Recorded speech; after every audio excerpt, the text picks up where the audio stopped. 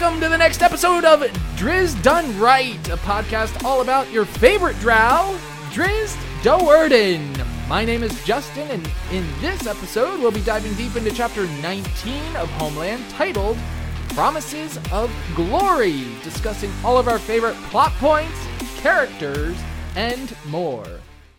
Hello there. My name's Jeffrey, of course. We're pretty big fans of the D&D 5e, so we've played more than a couple campaigns now, and as seasoned veterans of the battlefield, it is our duty to take a look at this chapter and let you know how it compares to the tabletop game that we all hold near and dear. Following along with the show is easy. Just grab a copy of the book, read the next chapter, and tune in every week. But remember, we want to hear your thoughts too, so you can reach out to us to share your favorite parts via email at drizdoneright@gmail.com.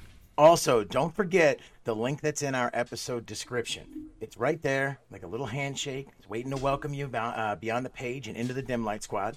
That's our Discord channel, where we hold more informal interactions with our guests, with our friends, with the miscreants and the misfits, the denizens of the Underdark. This week, Sevik was sharing a link of some of his music. Gotta say, definitely worth popping in and checking out, because I always love to shed just a little dimness onto the people who help make up our community. And remember, when I say dimness, I mean it in the best way, because when you go It's a this compliment. deep, It's a compliment. Light's got a tendency to be a bit more of a burden under here, right? So remember, click that link, jump in the Discord. Come on, make some friends. Let your interactions be what we are talking about next week. Justin, how you been, my bud? Man, I've been so busy, but Jeffrey, it's just such a delight to get on here, get talking to you about this book and about our favorite parts and everything about it. So I'm excited to be here. I'm ready to go. It is really like a fun little respite in the middle of the week. You know, you get all the chaos and all the anxiety of adulting, and then you get to sit there and click on this thing. And then just, for me, I imagine those people press and play, and it's like you just want to saddle up. For the people watching the YouTube, you just want to saddle up to the mic and be like, hello, ready? Let's go. And then, kind of jump into it. I love doing it. Part of me loves always being a caricature too, so it's fun. It's fun. Oh, cool. How have you been? Oh, I can't complain. Going through the parts where you can't really get sleep too frequently. Oh, no. So get to see the sunrise come up a couple of mornings, dealing with sleep issues. But other than that, not too bad. If that's the worst thing I got to complain about in life, then hey man, I'm a fortunate fella. Yeah. No, like I was telling you right before we started recording, I'll be doing night shift for the first time next week. And so that's 4 days on, 1 day off, 4 days on.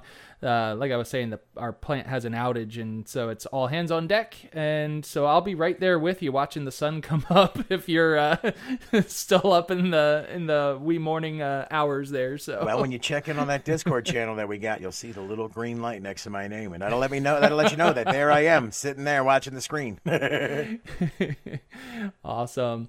All right, well, here we are, Chapter 19. Jeffrey, you think we should jump right into the Drizzt? I think that, like Mr. Rogers, we've walked in, we've sat down, we've taken off our jacket, we've got the bow tie and the little sweater vest pulled up tight. And yeah, man, let's take them out. Let's go. Let's burn that candle and light that fuse. The Drizzt, it's the part of the show where we take a look at this week's chapter and we give you the Drizzt of it. So, Chapter 19 starts off with Drizzt on patrol. He's far ahead of his patrol, farther than he's supposed to be, but Gwenovar is at his side. So, he has absolutely nothing to worry about, right? The two of them could easily take on an entire colony of hookars as far as Drizzt is concerned. Dispatch them all. With ease, right? Piece of cake. With that 700-pound Bengal tiger, well, not a tiger, but panther. Yeah. Onyx obsidian figurine. Not the Bengal. Enormous. Not the Bengal. So Drizzt waits for his patrol to catch up, and while he waits, he starts having this conversation with Gwen, which is a fairly one-sided conversation. Naturally. Which gives us, the reader, just another opportunity to check in on how Drizzt is managing growing up in this drow culture. Turns out, he hasn't completely assimilated just yet, saying, "I begin to wonder the worth of it all. This 10 day we have defeated a dozen monsters that might have brought great harm to the city, but to what end?" And Safety. I mean, basically, like, would it be better? Basically saying, would it be better for them to just allow the monsters into the city and rid the Drow from this world? Look, Zach Nefane, we get. Oh no, this is Drizzt, right? This is Drizzt. Amazing. It's how very similar, right? It is Zach Nefane. And I almost put that in this, but just like how very Zach Nefane of Drizzt in this moment. Like, you there know, Drizzt is pulling up with the Eiffel Tower in the background with a little espresso, sipping it up. I'm like, oh, they're done now. Gotta let the whole Drow go. And that's a horrible French accent for all of our French listeners, but sorry. Feel free to just shoot us an email. Maybe send a little voice clip so I can get better at doing the accent. Oh, that'd be great. Right? So Dinan, Drizzt's older brother, sneaks in behind Drizzt, having heard at least a snippet of this conversation. Of course, Dinan starts drilling into Drizzt, scolding him for graduating from the academy and still not knowing what it means to be a Drow. Dinan reminds Drizzt that to be a Drow means that we have a lot of enemies, the worst of which are the fairies, those surface-dwelling, rotten elves that exiled the Drow, and I loved this quote from the chapter, into the bowels of the world. Just makes it sound like you're just like they're down in the guts, in the inner workings of this. You know, but it's just remember very cool. too, like when he says that, it's always the catch-22, and the irony of it to me is that they always talk about the Underdark as in such a, place that's their haven, their sanctuary. But then when they talk about the fairies, they're like, and then they cursed us here, like. Right. Well, right. Okay. Like, so it's that weird reinforcement of the, villain role on the fairies. It's just kind of weird to me. Yeah, and it's like, do you actually want to be up on the surface? Right, with that horrible ball of fire? I mean, there's room, you sure? No? Okay, stay down here. So Dinan eventually goes on to inform Drizzt that their patrol group has been awarded the chance to venture to the surface for a raid. At last, Drizzt will be able to finally see just how vile the surface elves are, and finally feel validated when he is screaming curses in their name. It's such a neat part of the chapter, where he's like weirdly thinking about, like, does this make me more Drow to yell curses in their names? Will I get that validation? And it's like, yeah, man, it's weirdly thinking about going to war, because for him, the raiding party, it's got to be like war, right? Right. To hope to find justification in his race and not hate them so much. Like, right. Wow. That's deep. Yeah. So we then switch scene over to Alton and Massage, where Alton catches wind of the surface raid, saying that his sister once went on a surface raid, and it was the most marvelous experience. And Great time. It was my second time through this chapter. I listened to it twice this week, where the second time through, I just thought of his sister going through that. And I mean, it was probably a massacre. She was probably up there just casting spells and just destroying them all. And I'm just like, wow, how gruesome that must have been for her to describe it as a marvelous experience. Oh, yeah. They're sitting back there kicking up, thinking about having a grand old time. Like, oh, those service elves had such a horrible day that night. Like, oof. Massage informs Alton that he has no intention of going along with the raid. Alton questions Massage, to which Massage basically says it was the master's decision, it wasn't his decision, and he's not going to push back on it, like he's just not going. Perhaps it was because Drow magic seems to act differently underneath the open sky. I thought that was interesting that they have this conception. I don't know if it's a misconception, or if it's just an idea that they have. But yeah, they think that magic might act differently, and so they're not going to chance it. Yeah, no, and I found this really cool because the trope of fireball is always that in the older versions of D&D, it would always take up more room. Hey, Cheaty. And so check out the YouTube if you want to. Yep. Cheaty making a guest appearance. But what the... Oh, my goodness. Now I lost my point because of the cat. What was I just saying? Oh, fireball, right? Fireball. So they're like, oh, well, you cast it in a cavern, and actually it takes up 30 cubic feet, and everyone's dead. But... so it takes a little bit. So you walk outside and you cast fireball. Imagine it would probably have nothing to bounce back or contain it. So maybe it looks a little bit spooky to you, right? I was thinking that too. What was neat was if you caught inside the chapter, Massage actually says he can't go even if he wanted to. Because Massage, as the faceless one, or no, sorry, other way around. Massage can't go because Alton, as the faceless one, argued for the fact that the wizards shouldn't be allowed to go on the raids because of that fireball incident. And then Alton's like, oh, right, I totally did, 20 years ago at this point. So it's like, oh, I didn't catch that. Yeah, because his sister was involved. Remember, or they were saying, and it's such a weird little point in there because it's like he had a point in bringing that up, saying, "Oh, by the way, we shouldn't allow fireballs like that." And then 20 years after that fact, there's Massage like, "Why aren't you going?" You know darn well why I can't go, don't you, Alton? He's like, "Well, I did bring it up that we should change that." And he's like, "Yeah, but things move slowly, so hey, here I am." Yeah. Yep. Yeah, which is unfortunate because it was 20 years since the previous raid, and so it's probably not going to be another 20 years until the next one. So at that point, Massage wouldn't even be eligible to go. What's cool is timeline-wise, right? So that Driz is 30 now, right? Because he went through 10 somewhere years around of the there, academy, left around 20, so in and about. So this means that happened as Driz was, about halfway towards going to the academy. We never heard about it. He was busy learning how to be like the prince of House to Word and keep his eyes down. Only don't watch the spiders. And there was a whole surface raid going on that they were like, oh, it was glorious, had a great time. And timeline-wise, it's just kind of neat that was happening, but you never heard of it. And so it really does make you wonder, was it that glorious, or was it just because they were involved and they had a piece of it, so they get to, Victor go the spoils? Maybe it was marvelous because those were the ones that made it back, Right, yeah. Because that's what they also brought up with the fireball, is they were like, well, wasn't maybe that was just a wizard trying to, off somebody, take advantage. That's a very Drow thing to do. So Alton says that it's a pity that Massage isn't going along because he could possibly take out 2 Dewardens on one patrol. In this one, just suddenly, in a battle, just hey, there's both Dewardens. I could just send a fireball down there and take them both out, along with maybe a couple surface elves if I'm lucky, Yep.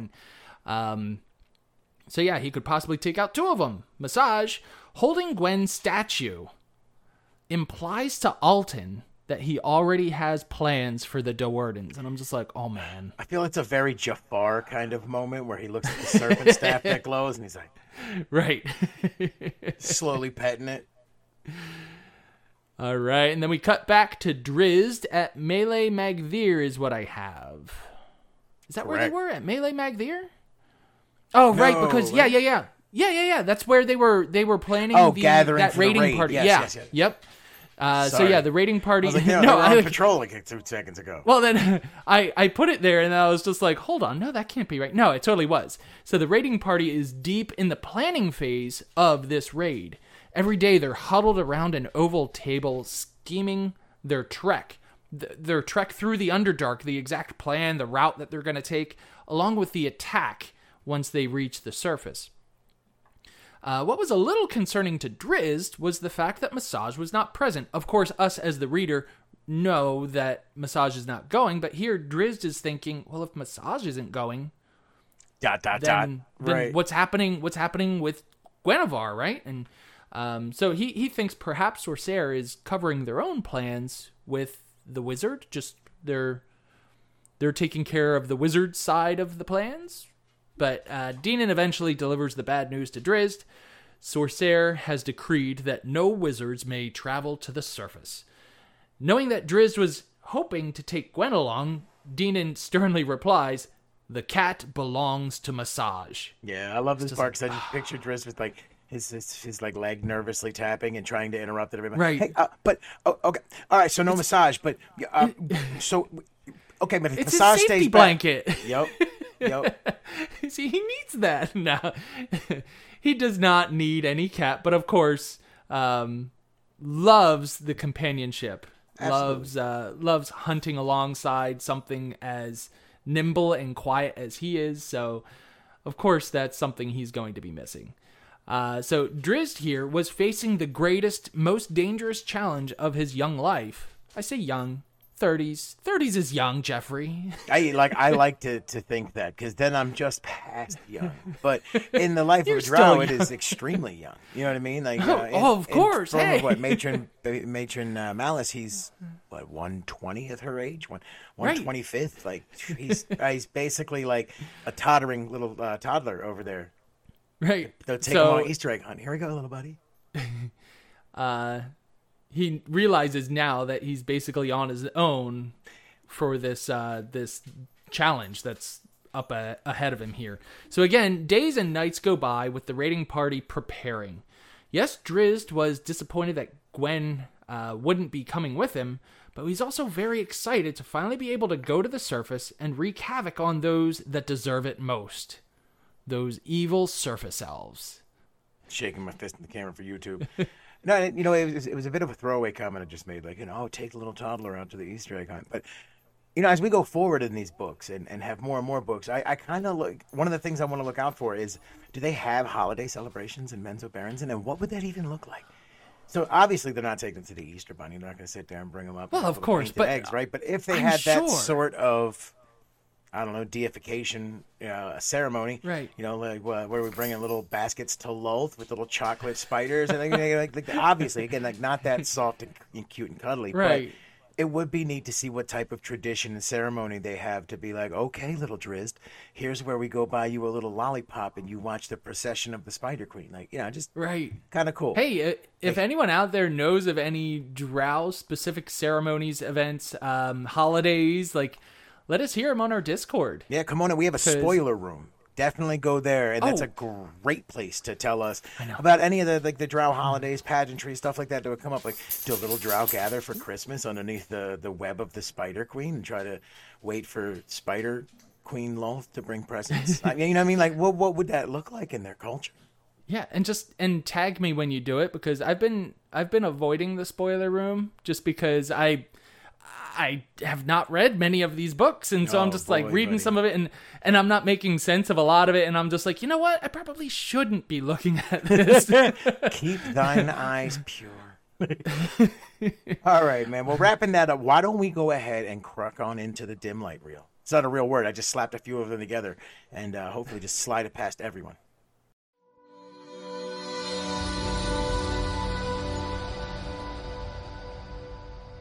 So the dim light reel is where we cast darkness on our favorite parts of the chapter, and dim light, all of our favorite characters, events, descriptions, and more. I feel like you guys are pros at this by the time you're coming along with us, but I love to just, give a little summary in case somebody's diving in feet first to the deep end. So for my dim light, I had to look at the blooming relationship between Guinevere and Drizzt. I know, right? It was a good one. It's such a good spot to look at, right? I know a lot of you out there are huge fans of Gwen. To a lot of people, she might be the most important character, not named Drizzt, in the entire realm. And I get it.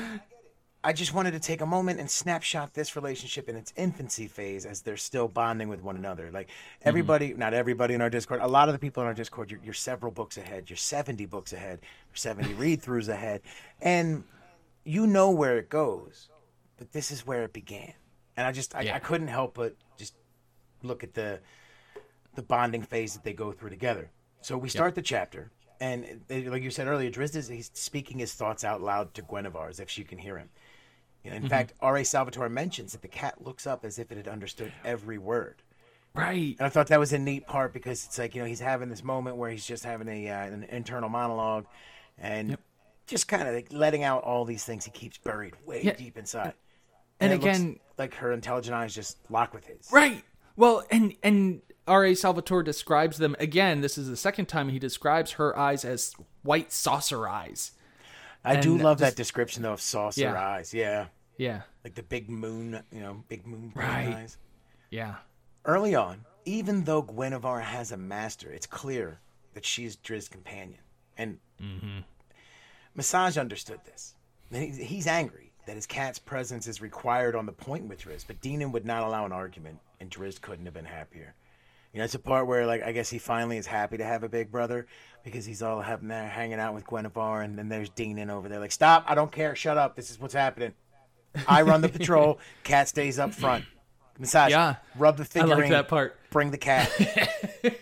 I loved that part. It's like, the cat is mine. And she's like, but you are mine. It's Yeah. like, cool. And it's funny because it also kind of takes a look at how warriors view the magicians, right? Because he's running the party. And magician, the wizards. He's running the party. And he's all like, Massage, hey, do that parlor trick thing where you rub the figurine. Now, I need the cat. Fine. He's like, now what? I don't care. Go away. You're in my... Go. Go stand back there. So we see that they've traveled out to the limits of their patrol, further away than they should have, because Drizzt feels comfortable. He feels confident in the bonds and the skills that they both possess to complement one another if danger arose. Like you had mentioned a whole pack of hookars. Like I don't think Drizzt ever thinks twice about it. What are they? Water trolls? No. Hey, let me set up an ambush. Let's have fun. Yeah. We actually saw him do that just last chapter, right? He just springs. His last chapter, the one before.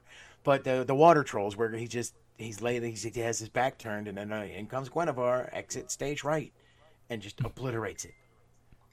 Ooh. But now we see them in the role of confidant, as Drizzt is divulging his inner monologue with no worry that his trust would be betrayed. So, he had the problem early on with Kelnos, where he thought he made a friend, and Kelnos turned around and just stabbed him in the back, literally.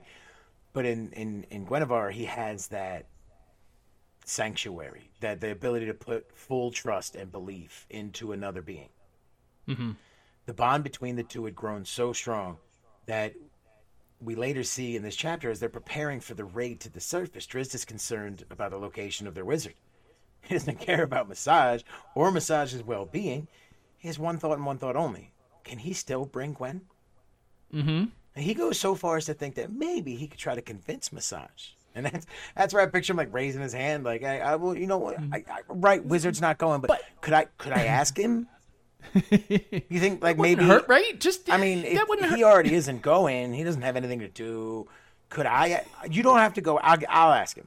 Yeah. I'll just borrow it. I'll give it back when I come back. Even though he knew it would be fruitless, he still had that part of him that had to at least try, or wanted to at least try. Yeah. Drizzt had been surrounded and raised by some truly nefarious individuals. Even the best influence upon him is a man who has killed countless drow in a quest to slake the unquenchable thirst for power that Matron Malice has. You forget that Zack is a ruthless killer. Because, he's got emotions. He's a conflicted man. His whole life is spent walking through a minefield that is full of quicksand in the safe spaces. Everyone is waiting to betray or assassinate him, and in the middle of it all, we find him at peace during his time with Guinevere. It's almost as if time stops when they're together, and the worries of the outside world just melt away. He's found his rock, his port in a storm. Like I said earlier, it's his sanctuary. He's found his best friend. Yeah. And I think it's excellent to revel in that journey as we go. Yeah. It is very beautiful getting to see their relationship, knowing what they eventually become. It's just like, like they clicked straight from the beginning. Yeah. From the very beginning, the first time they met. There was no will they, won't they? Are they going to become friends? Like, no, boom. No. Just locked in. It was soulmates instant. From the beginning. It was love at first sight, Jeffrey. I agree. That's what it was. It's those big saucer eyes. Yep. All right. Awesome. So my dim light this week is a little short, but that's because we didn't see too much of it.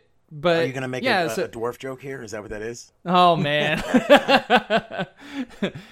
So my dim light is Drizzt learning that his patrol is going to go to the surface for a raid. I cannot wait to read about this raid. Oh, yeah. They're all gathered like it's New Year's Eve, too. Like, ooh, right? Raid! Like, it didn't actually happen this chapter. I was really hoping that it was this chapter. But, yeah. So when Drizzt learned about this raid, he was unsure exactly how to feel. For years, he has heard stories of how the surface elves forced the drow underground. The drow are now raised to despise surface elves. Even Drizzt has seen this type of brainwashing within the past few chapters, within the past 10 chapters or so, whenever he started going to Melee Magthyr. Back when Master Hatchnet was doing the Master of Lore thing. Yes. When Drizzt was first entering Melee Magthyr. The drow are so brainwashed that when anything bad happens to a drow, they curse the name of the surface elves. Everything. Did you stub your toe this morning? Stupid surface elf. Right. And just like, how can you curse someone that you have never met? Someone that you have only ever heard stories of? I mean, I assume they don't have any elf slaves. They have goblin like or surface elves? No, bugbears. I don't think so. I think that they would be slaughtered on sight. They're kill on sight, right? So, yeah, just they've only ever heard stories of them. Like, are they actually there? It would be sort of like us hating dinosaurs. We never actually saw them. We don't interact with them. Right. Those stupid dinosaurs caused, the deforestation of. Oh man. Their heads got so big it called in an asteroid. Goodness. Stupid dinosaurs. So I get the sense that Drizzt partially understands this hatred through this brainwashing. Like, he has heard all the stories. He's seen how other people are able to hate these surface elves, but I feel like he hasn't quite fully, like, he partially understands it, but he hasn't fully bought into it just yet. As if he has heard and he understands all these stories, but he just doesn't quite believe them yet. Like, dinosaurs never existed, Jeffrey. What? Sir, I'm sorry. This is a different kind of podcast. Yes, they did.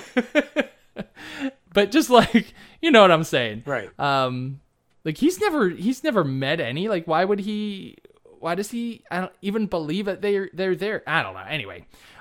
So I imagine that Drizzt just can't help but hope that this raid will help make sense of his entire upbringing.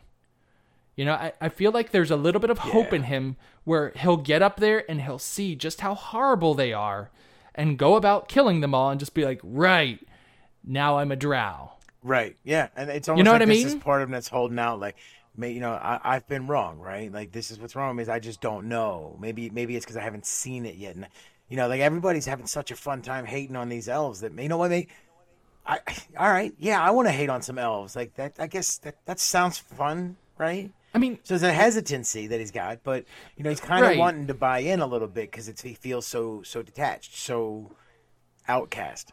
Yeah. So, I mean, but then of course, like, if any of Drizzt's past experiences are an indication, I think he'll find out fast that drow are, you guessed it, even more evil than previously thought of. Shocker.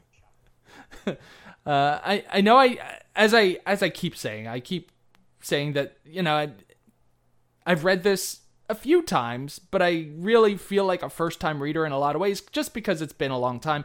But this raid, Jeffrey. Yeah. Oh, this raid. I remember this raid. I don't think I could forget it. So I am so excited for this raid to happen. It did leave quite the impression. Yeah. And so even though it didn't happen this week, it is my highlight. It is my dim light. Oh my goodness. Blasphemous. Great. Now you've brought this flavor of Lolth on us. Discord, Squad, we apologize. So even though this raid has not happened yet, it is definitely my dim light this week. So love it. That's what I have. Nice. Jeffrey, why don't you take us down into the dungeon? Take us dungeon delving.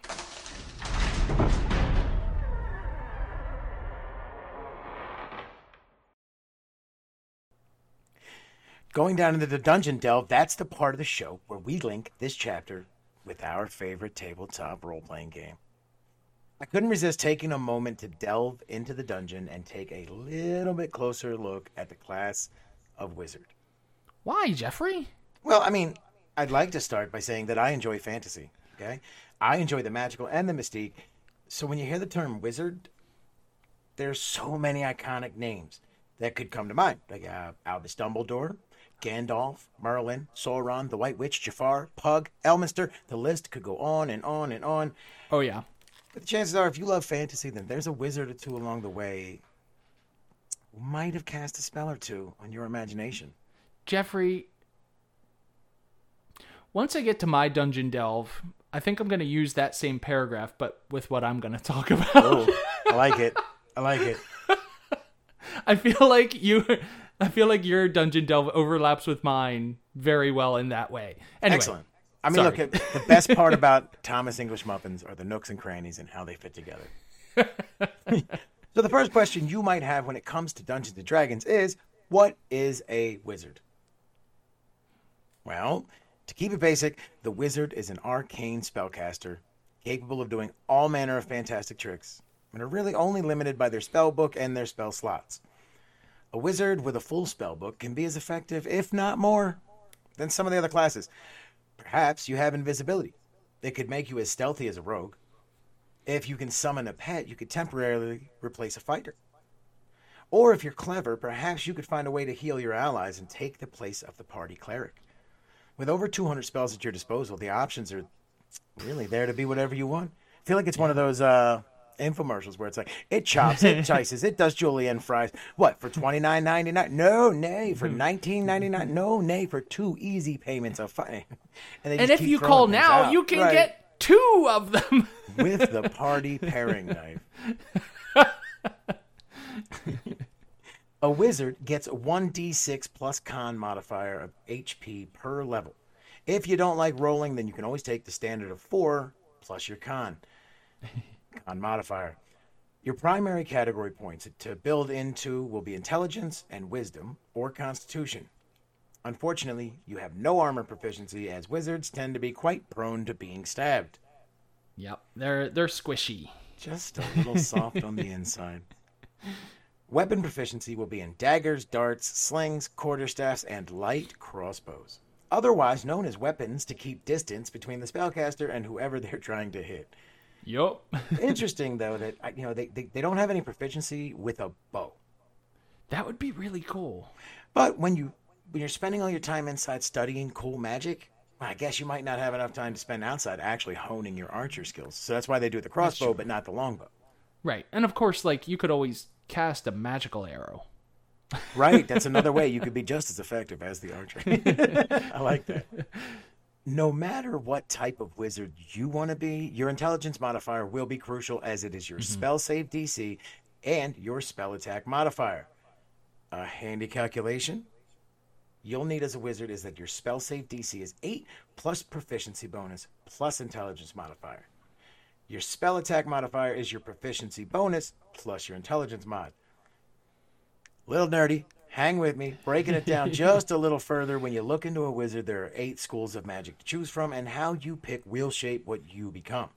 8? Holy moly. Yep, and I've got them as a list. Ready? Deep breath.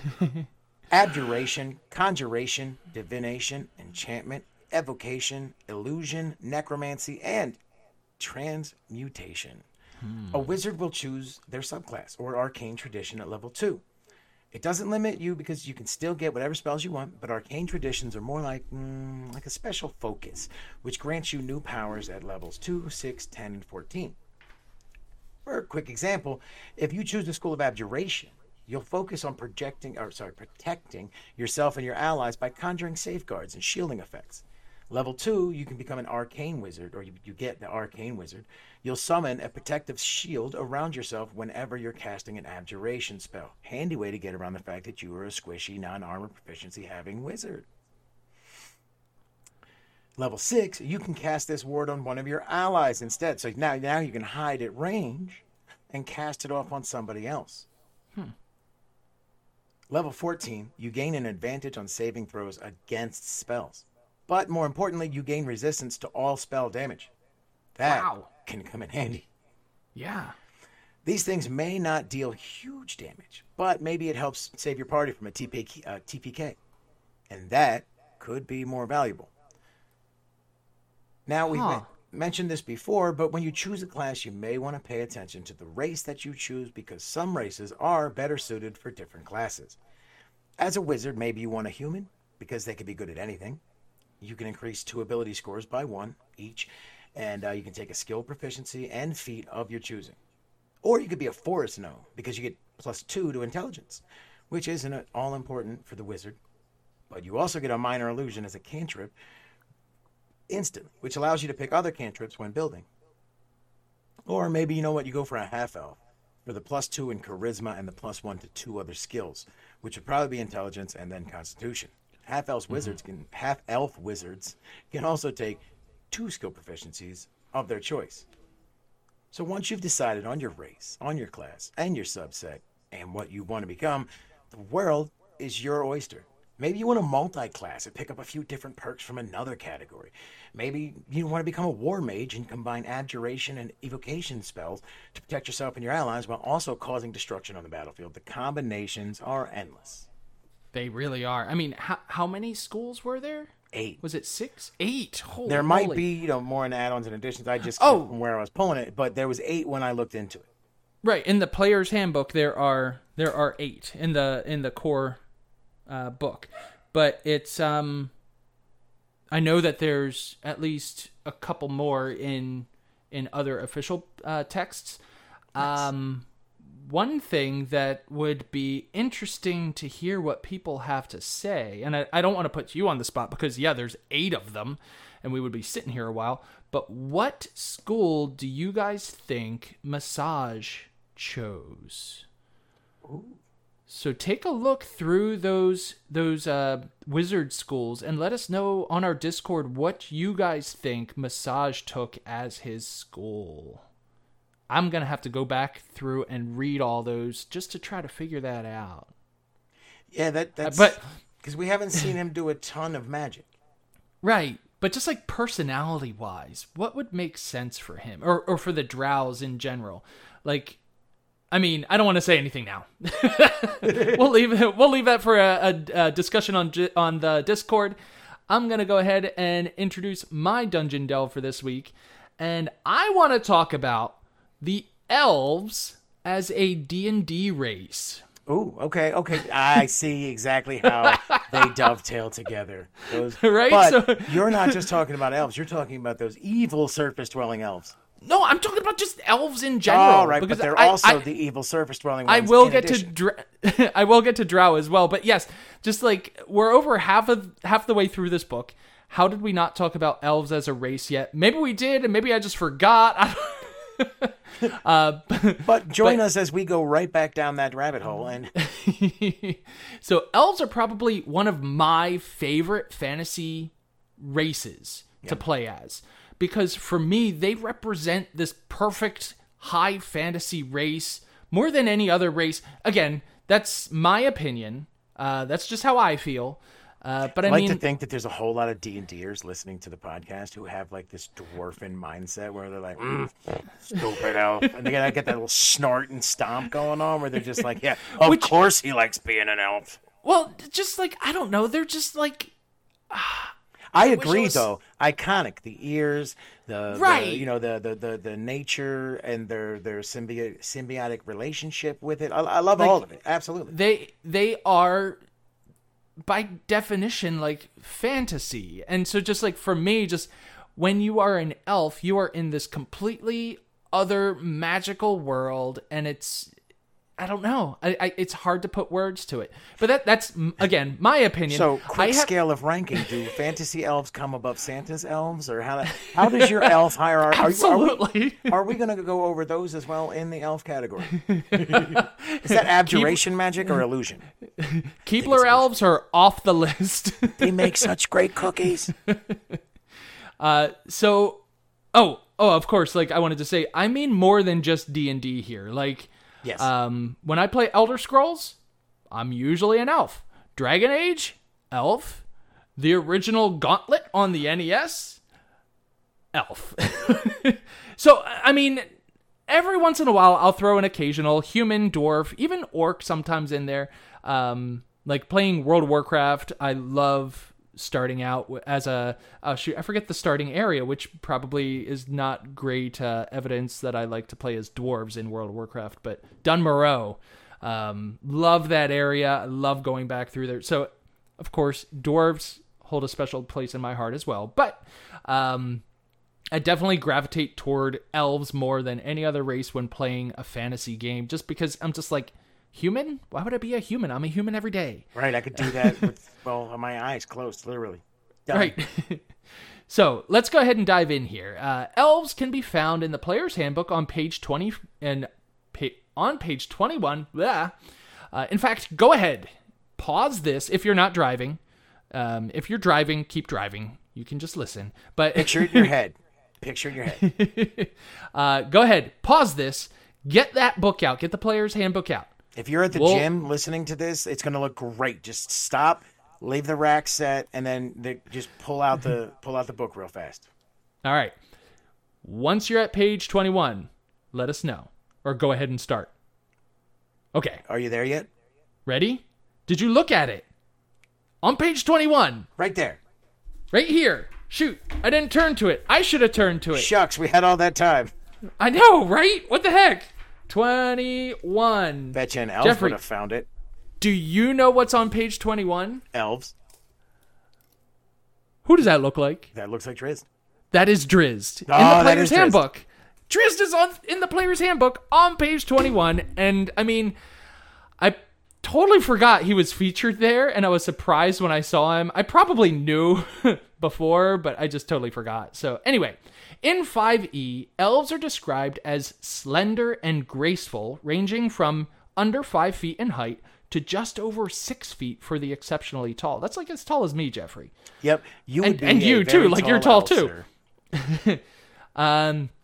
They also have a timeless perspective in that they can live well over 700 years. We already know that. Yeah, we do. You know, after reading this and reading Lord of the Rings and watching Lord of the Rings, I always, with Tolkien's interpretation of elves, I always thought of them as eternal creatures.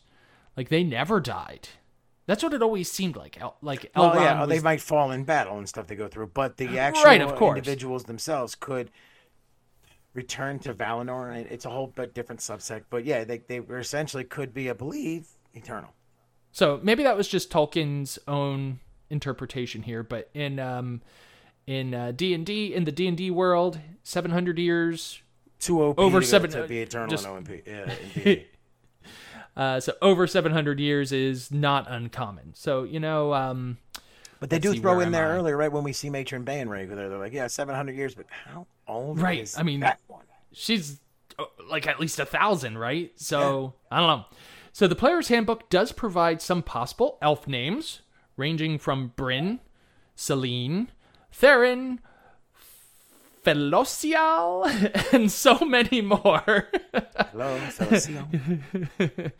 And then we get into their traits. So elves get +2 to their dexterity score, probably due to their slender, gracefulness. Gracefulness is what I tried to spell out there. I like to call that the anti-Jeff. You know, for those who see me on the YouTube, I am neither slender nor graceful. Oh, come on. Nimble, maybe. Graceful, no. They have a base movement of 30 feet, which is pretty standard. Elves have dark vision, so they can see up to 60 feet away in the dark, that is. They have keen senses, which is an ability that gives them advantage on perception checks. Does anyone use this, Jeffrey? I don't remember anyone in our group actually using this skill. Your wife is an elf, right? Yeah. Sorry, she continually asks you if she'll get advantage for being a wood elf in the woods on checks. So technically, though, she does get that advantage, but not because of being in the forest that she grew up in. It's because she should have been getting the keen senses advantage. Right. She thinks like, oh, well, since I'm a wood elf and I'm in the woods, like I should have an advantage. And it's like, no. But if she like turns out it's actually way more OP than that, you have that advantage every time. Or for perception check. For every perception check. Yeah. And it's just like, wow, I don't think I realized that. It's got to be one of the things also that help make them such great rangers. You know what I mean? Like your perception, you're trying to follow the trail, you're trying to look around, what's going on. Yeah, and they get the advantage on all of it. Beautiful. Right. Fey Ancestry is another ability they have. It gives the player advantage on saving throws against being charmed or put to sleep. So that's pretty interesting. They also have Trance. Trance makes it so that you don't have to sleep. It's an elf dance. So instead of having to sleep, they just have to go into this trance for 4 hours, and then they get the benefits of a long rest, which, I mean... Jelly. Pretty cool. Totally jelly of any character I play, because they've got to sleep, and then we always have to figure out how to to have the watch, and it's always a pain in the butt because I feel like we never. It's like we really sleep like 12 hours a day. You know what I mean? Like because everybody's gotta get there. But if you've got a 4-hour character, sweet. Yeah. To recover all of that in a 4-hour meditation. Mm-hmm. Exactly. It's really cool. So, Jeffrey, of course, I forgot the coolest thing about elves is the 3 sub-races. There's High Elf, Wood Elf, and of course, Drow. So, well, I've got questions, but luckily you're going to explain them. Go ahead. Yeah, hopefully. I mean, if I don't answer them... What's a High Elf? Go ahead. Oh, okay. So High Elves, I mean, I don't have a description in my script here, but High Elves, you have a keen mind and a mastery of at least the basics of magic. So they're more like magic-using elves. Okay. They do have, I mean, magic-using elves, they get an increase of their intelligence score by 1. So, they would make they're more wizards. academic-minded elves instead of wood elves, for example. Yeah. Yeah, I get it. That's a good way to put it. They do gain proficiency with long swords, short bows, and long bows. So, long and short swords, long and short bows. And they also gain 1 cantrip. Any cantrip they want from the wizard spell list. Okay, nice. So like you were saying with the, I think it was the gnomes. Mm-hmm. They got a cantrip from the wizard spells, like same thing here. So that would get you a little bit of a head start on your spell list. Wood elves, just, I mean, from their name, they are woodland creatures. Living in the woods, they tend to be more stealthy and quick moving and everything. That's why they get 35 feet as their base speed. So they actually get to increase their speed by 5. They increase their wisdom score by 1, which is going to help with perception, right? Wisdom, perception. Yeah. And they also gain the proficiency of long and short swords, long and short bows, just like High Elves. You have a question. Yes, I hate to put you on the spot with questions. I'm not sure if you're... No, it's fine. But did Drow get a charisma score increase? Oh, we'll get there. Okay, because I was saying, I see you went past... Don't look at that yet. Well, no, you said that already, right? No. I'm on Woodland. I'm on Wood Elves. Go on. Found the wrong charisma in the note, buddy. My bad. No, Wood Elves get +1 to their wisdom. Score. Right, okay. Wisdom. Makes way more... Go ahead. I was like, wait a minute. Go ahead. We'll deal with Drow when we get there. Yep, we'll get there. So, Wood Elves, they also get this ability, Mask of the Wild. Zelda? Sorry, my wife was just hanging her head through the door saying, I'm a Wood Elf. That's what we were just talking about. We were just talking about that. So Mask, I'm recording, hon. You should tell her to come in and introduce her Wood Elf real fast.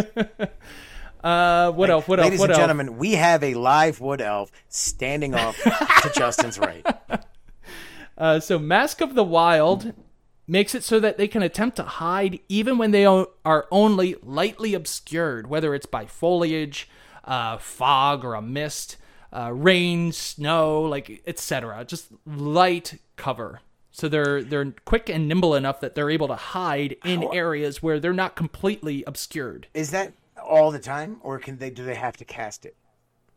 Is it a cantrip? Or, I mean, like, well, that's what I was wondering. To hide is an action. Yes. So it wouldn't really. It's not a spell. It's just it's something they're good at. Right, but they can hide in places that most people can't. That's what I'm saying. Correct. Yeah. Okay. It's not that they're... So that's just an innate ability they have, is to be extra great at being stealthy. Okay, cool. Correct. Yeah. Okay. And then, of course, there's Drow, which this whole book has been about so far, so I don't really need to give a description on what a Drow is.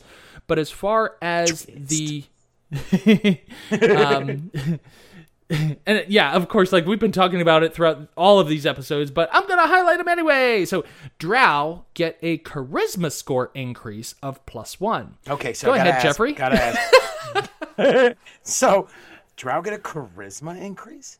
They get a charisma increase. So for me, and maybe I'm way off base, I thought it was always like just understood that drow are scorned wherever they go. Like, people don't like drow. Like, they go above the surface and people are looking at them like, you're going to steal something, aren't you? Yeah.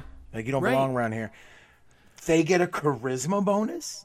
They get a charisma bonus. And I don't have a great reason why. Because, maybe they just feel bad that you're going to have to be tested more than other people. You know what I mean? Like, knowing that they're just not going to trust you. Well, the only thing I can think of good poker is face. What spellcasters use charisma? Bards. Do bards? Yeah, bards do. Are there drow bards? Well, remember we had this discussion that you could be, right? I think. I mean, of course, you could be anything, right? I mean, but that wouldn't be ideal. Warlocks is what I was thinking. Okay. Warlocks are charisma. I'm pretty sure. But I mean, it would make sense for drow to be more likely to be warlocks. Like, they say that Massage is a wizard, right? Yeah. But I kind of wonder if they might be more like warlocks instead. And Lolth or some other patron, some other demon of Lolth is their patron. I like that. I mean, it also makes sense too if you think about it. They're very cunning. They're very, guile. They have very good guile, and they're very great at deception. I guess you would need charisma deception. In order to sit there and be like, no, yeah, sure, go ahead and attack House to Word, and we've never met. Right. I mean, well, like you were saying before, you think of drow as being scorned by everyone, like they're not liked by everyone, but at the same time, charisma can be used in things such as deception and things like that. Right. No, totally. That makes a lot of sense. But anyway, charisma, they get a +1. They get superior dark vision, which extends their dark vision from 60 up to 120 feet in darkness, which makes sense. They are living underground all the time. This also does give them sunlight sensitivity, though. That means that when they make perception checks in the light, and attacks on targets that are in the light, they have disadvantage on those. Could you craft yourself sunglasses and take away that disadvantage? Sunglasses. So just, for reference sake, you could make a slit inside of a material and wear that over your eyes, much like they wear if you're on a glacier or some kind of a snow hike to keep from going snowblind. And this doesn't actually make sunglasses, but it does cut down on the amount of reflective light that's beamed into your eyes. Just wondering if you could do that. Is that a question for the DM and to That would be a question for the DM. Okay. Because I was like, man, maybe I find cover myself in mud and I wear some sunglasses and I can just roll around. Yeah, I never considered that, but yeah, I mean, some like really thick sunglasses, really dark. I mean, maybe. Like, I wear my sunglasses. So drow training gives proficiency with rapiers, short swords, and hand crossbows, and I kept reading here, and no scimitars. A little odd. I expected there to be scimitars. But no scimitars. And then lastly, drow get some spells, which we already know. We've already referred to them throughout these chapters, but Dancing Lights at level 1, Fairy Fire at level 3, and Darkness at level 5. Nice. So I thought it was interesting that there's also a little footnote. There's a little footnote. I'm not on the page anymore, but on the page just below where it talks about the drow. And it's basically like, hey, drow are really evil, and this is why. And they go into all those details. And again, you probably don't want to be a drow because they're more likely to show up as a monster in your campaign. But hey, let's not forget about how Driz de Worden broke the mold and became a good-hearted drow. And it's like, I feel like that's really cool. It is. Again, like just multiple times in which Drizzt is being referred to here. Really love it. And I know I've allowed 2 drow in my campaigns before that did not break the mold. And we talked about them just a couple episodes ago. That was rough. But yeah, anyway. Well, sometimes it turns out drow will eat one another, just like they're supposed to. Yup. All right. Well, that's the Dungeon Delve. That's my Dungeon Delve. Oh, no. And I think that's going to do it for this episode, Jeffrey. Already? So, yeah. So thank you, everyone that has kept up with us through this episode. Remember that if you like the show, give us a rating. Hey, if you're on the YouTube, leave us a comment. We don't get many comments out there. I would love to hear some more comments. And give us a rating. I already said that because I skipped back up. We need more ratings. And make sure to subscribe. Hey, Jeffrey. Yes. We now have over 100 subscribers on Spotify alone. Yep. It's crazy. Yeah, we would have to find an auditorium to actually pack all of the listeners inside of at the same time. And it wouldn't be able to be like a cheap, small public school auditorium. It'd have to be one of those nice auditoriums.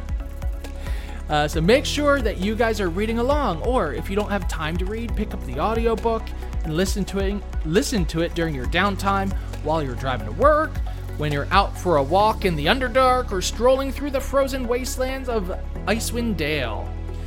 When you've read the next chapter, shoot us an email at drizdoneright@gmail.com, or get onto that Discord and get in on the discussion. Remember that link is in the description of the podcast, so you can join our Discord there.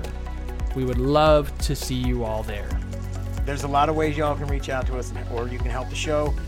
As I mentioned earlier, you could leave the review, drop a comment, share us with your friends and family, click that like button, run around outside screaming the Driz Done Right is slowly taking over the neighborhood, one radio at a time. Or if you're so inclined, we do have that button on the episode description. It says support this podcast. If you want to shower us with adulation and money, well, that's your right. We're not going to stop you. So whether you're clicking the Discord invitation or link to support the podcast, or maybe you click them both, and after that, we'll still be here waiting for you until the next time that you hit play. Saying goodbye is never something I like to do. You might have noticed. I'd rather say farewell. Play fair. Be well.